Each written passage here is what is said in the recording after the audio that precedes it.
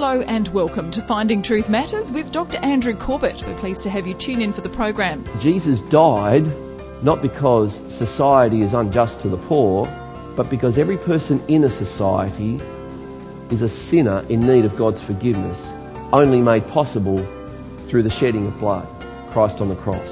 As Australians, we like to be fair. We like to give a fair go. There's a fairly new title for it now. We call it social justice. Now, although the phrase may be new, the concept isn't. The Old Testament prophet Jeremiah was talking to the kings of Judah about it way back when. It's timely that we look at it now. So let's join Dr. Corbett in Jeremiah chapter 22 for a look at real social justice. Let's pray. Holy Spirit, we invite you to come, to speak, to have your way, to minister how you want to minister, to take your word and burn it in our hearts. I pray that you would use me to hide behind your word, to speak your word in a way that your word will be received. We ask this in Jesus' name. Amen.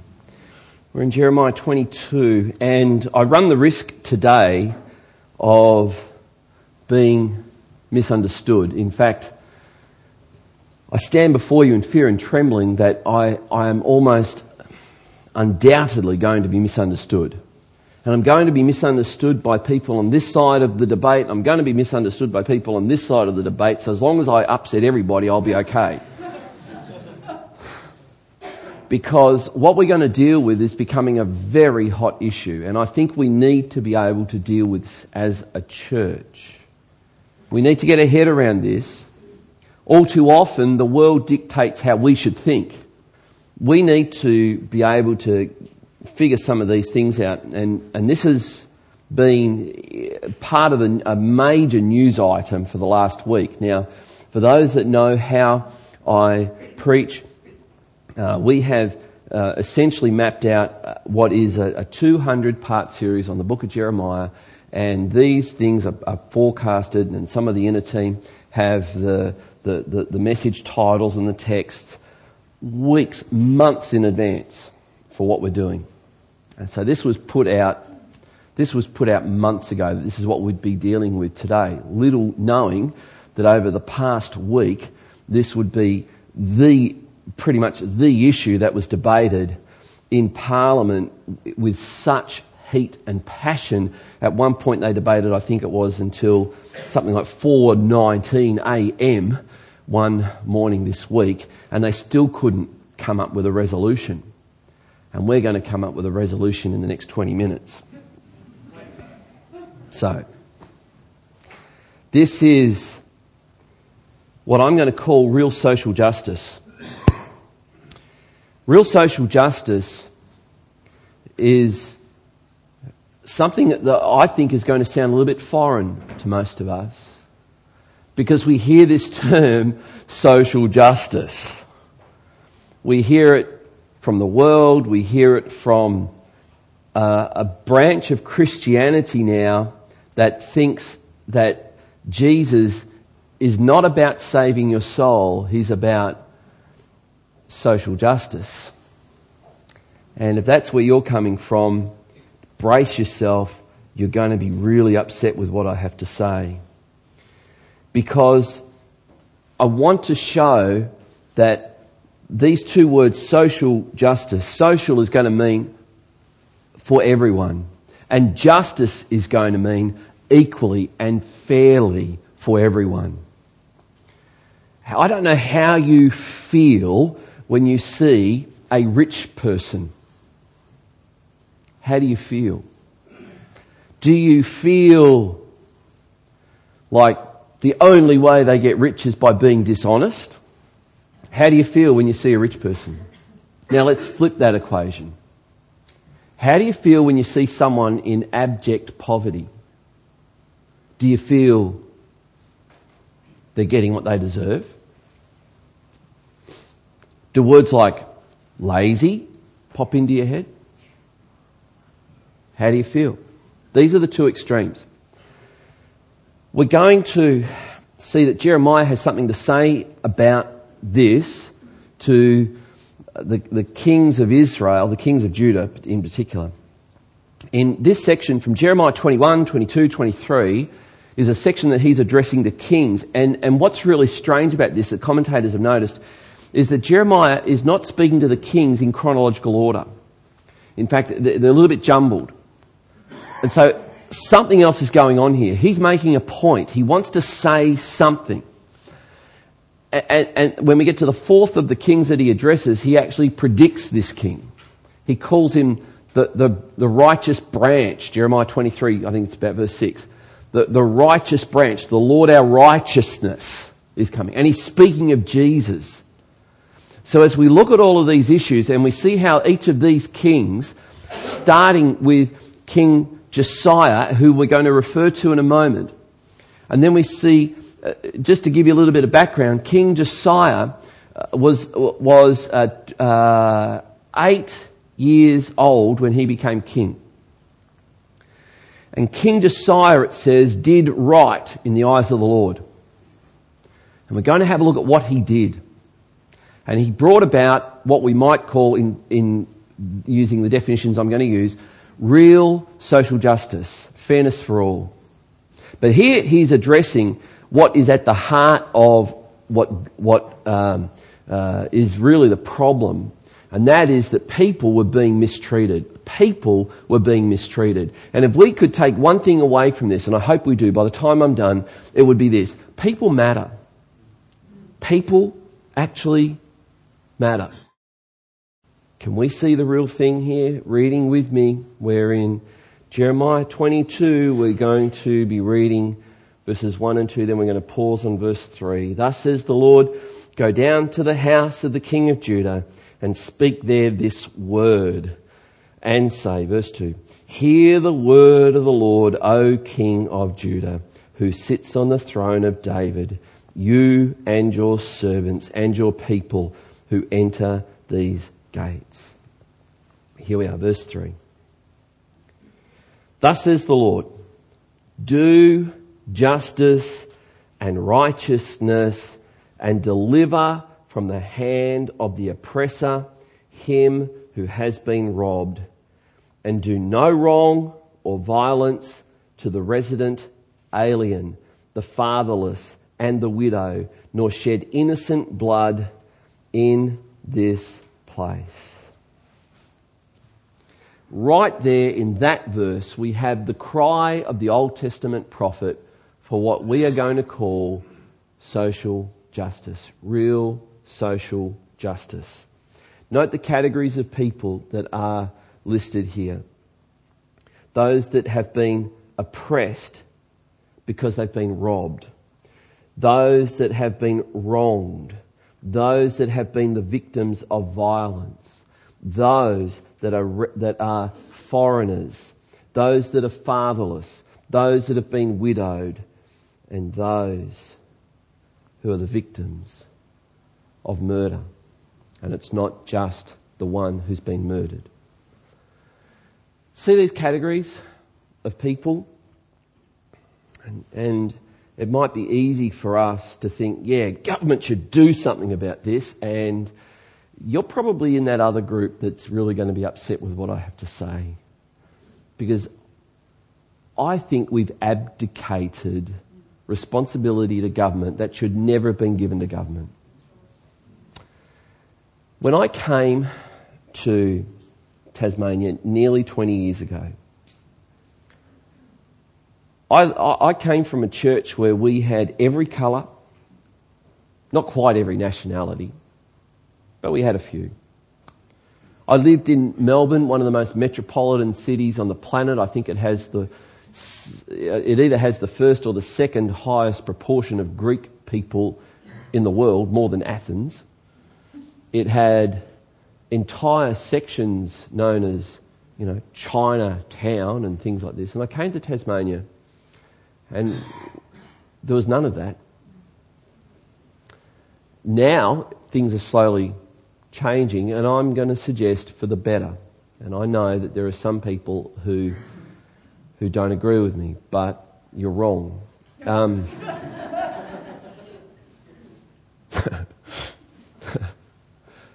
And I heard derogatory comments from people that shocked me.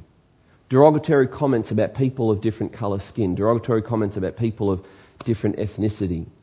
And I was stunned. I've never preached about it. I don't think I've ever made reference to it, except when we started to get some Afghani refugees here in Launceston. And you remember in the early days when the refugees started turning up in our city, there were some horrible things that were said and done in newspapers. At one point, I could not hang my head any lower in shame when some group of idiots went up and spray painted obscenities all over the house where some of these people were staying. I just thought, what an absolute disgrace. So when we talk about real social justice, we are talking about everybody having equal opportunity to what is fair. No matter what colour skin, no matter what your nationality, no matter who your parents are, no matter what education you have or don't have. We're talking about being fair to everyone. Now, how do you feel about people who are different to you? It really is my prayer that we eventually in this church have people from India who come to this church with the smell of curry. Do you know what you smell like? Look, I don't smell. What do you say I smell? Yeah, you do. You smell of bread and milk. You know how I know? Because I've been to cultures where they don't eat much bread and they don't drink much milk, and they tell me that's what I smell like. We have a smell. We don't even know our smell. Do you know what your accent sounds like? Accent? I don't have an accent. Who's he talking about has an accent? I don't have an accent. Everyone else has an accent. No, we have an accent. These are just some of the things that we can't see, we can't smell, we don't identify. And sometimes when we meet people who don't share those things, we act ungraciously and ungodly. So this is what most people mean when we use the term social justice. I'm noting in this Jeremiah passage, it goes on, it says, "For if you will indeed obey this word, then there shall enter the gates of this house kings who sit on the throne of David, riding in chariots and on horses, they and their servants and their people. But if you will not obey these words, I swear by myself, declares the Lord, that this house shall become a desolation. For thus says the Lord concerning the house of the king of Judah, you are like Gilead to me," or the song says Gilead, "like the summit of Lebanon. Yet surely I will make you a desert, an uninhabited city." Verse 7, "I will prepare destroyers against you, each with his weapons, and they shall cut down your choicest cedars and cast them into the fire. And many nations will pass by this city, and every man will say to his neighbour, why has the Lord dealt thus with this great city? And they will answer, because they have forsaken the covenant of the Lord their God and worshipped other gods and served them. Weep not for him who is dead, nor grieve for him, but weep bitterly for him who goes away, for he shall return no more to see his native land." Jeremiah prophesying what would eventually happen to these people. So I want you to see the connection here. We're going to make this connection, I hope, very clearly from both New and Old Testament, and that is this. Real social justice, as most people use the term, for them means social welfare. Now, it may be even on an international level, foreign aid or so on. Now, there are some nations that have truly benefited from foreign aid. And then, of course, there's a whole swathe of nations that have not been helped by foreign aid. In fact, arguably, foreign aid has hindered them because it's usually been on the basis not of a gift, but as a loan. And those nations are being crippled at the moment by phenomenal debt. Now, what most people mean by real social justice is simply taking from those who have and giving it to those who have not. Does it sound like Robin Hood? That's what most people mean. That's why I asked the question, firstly, how do you feel when you see someone who's wealthy? Does the thought enter your head, boy, they must have worked hard? Because I don't think it enters the thinking of most people. Most people think of social justice as simply taking from the wealthy, taking from the rich, and just giving it to the poor. All right. I want you to see, particularly as we look at this, that whatever your concept, whatever a country's concept of social justice is, it's grounded in how they regard God. It's grounded in whether they regard God as somebody who is, the word arbitrary, that is, he chooses to put some down and he chooses to promote some, and there's nothing you can do about it. And why does he do it? Well, he just does it because he wants to. That's what arbitrary means. That is the concept of the crescent God called Allah in Islam. Your concept of God could be that God cares for all people. God values the dignity of every human life. Every person matters to God.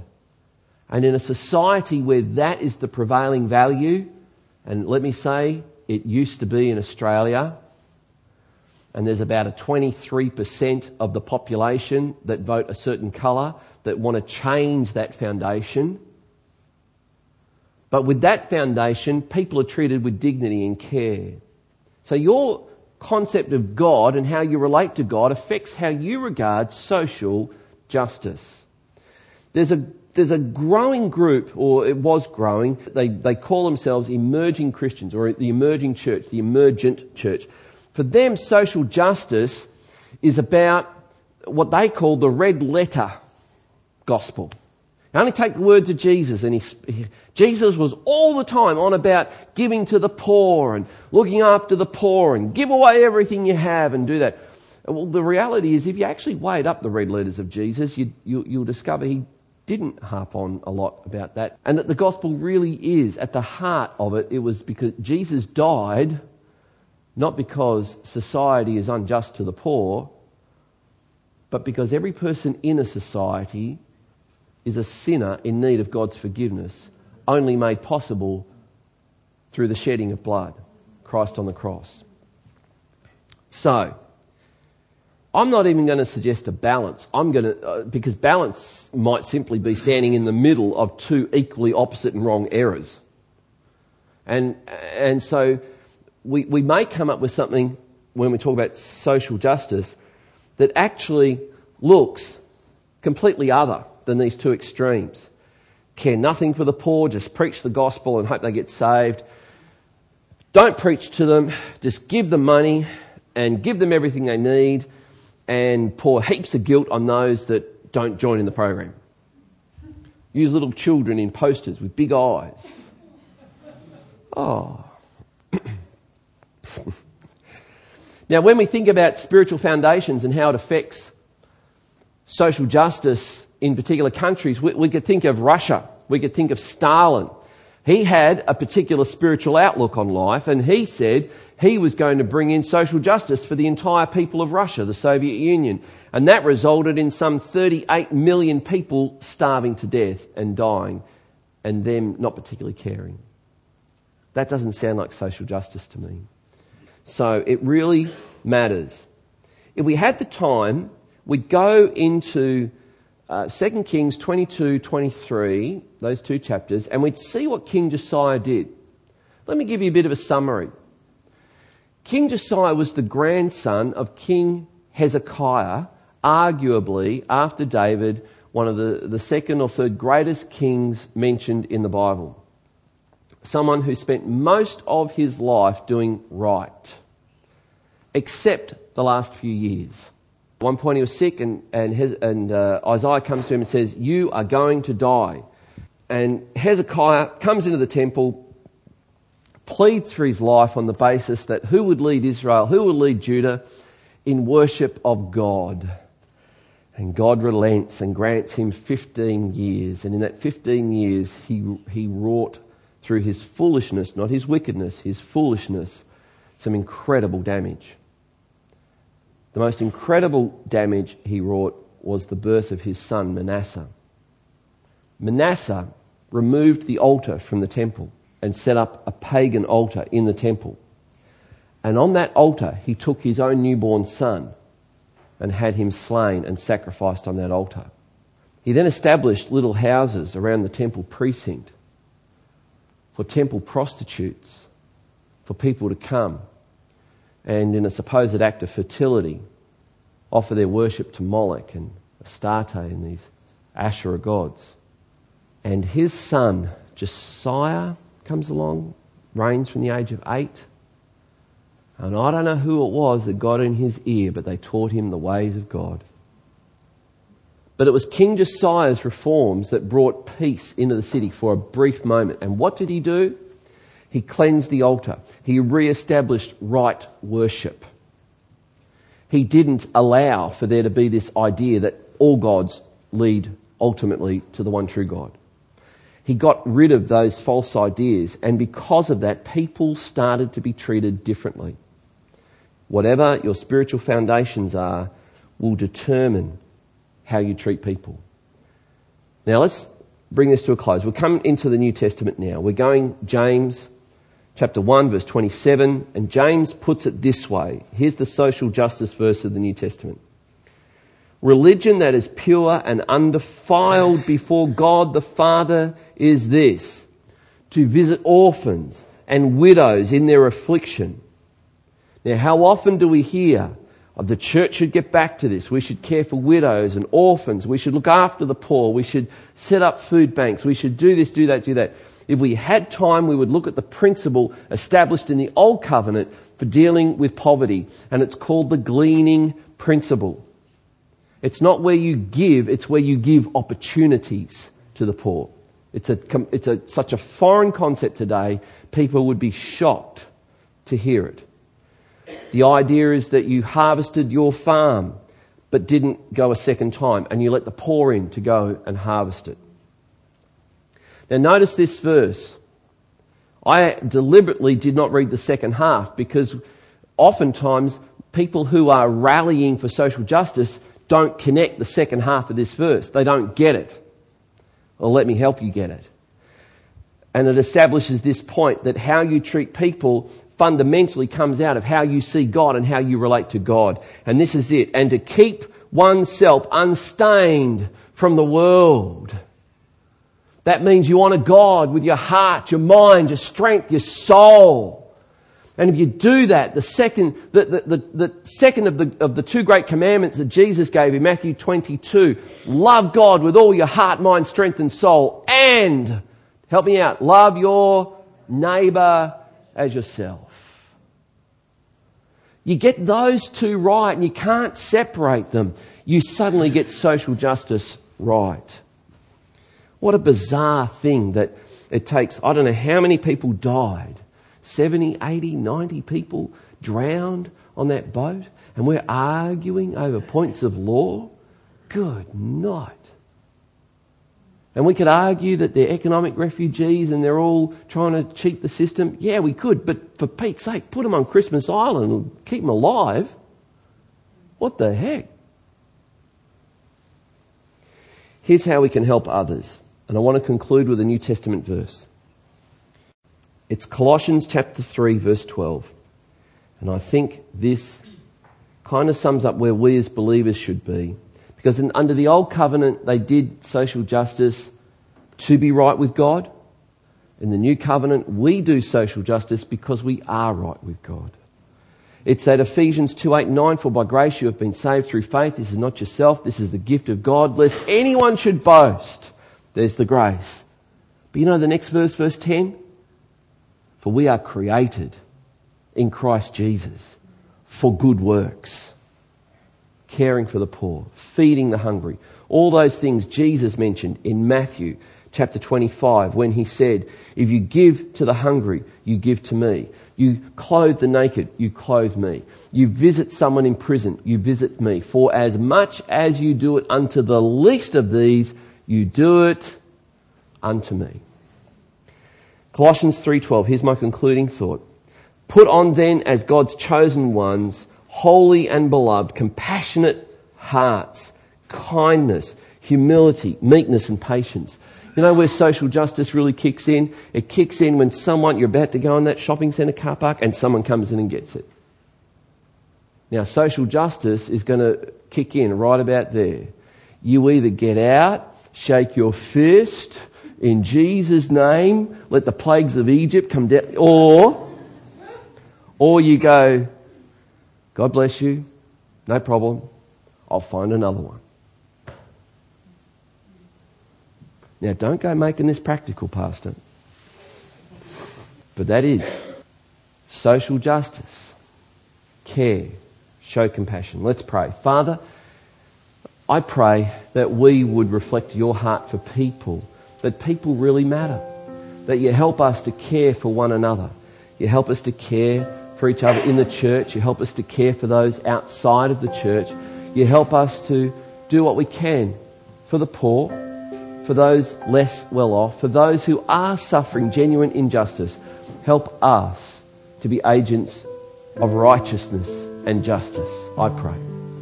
Now, Lord, for those who are listening to me right now, no matter where they are, whether they be in Perth by webcast, whether they be in America by the internet right now, whether they be in other parts of Tasmania right now, watching this, listening to this, or right here in front of them.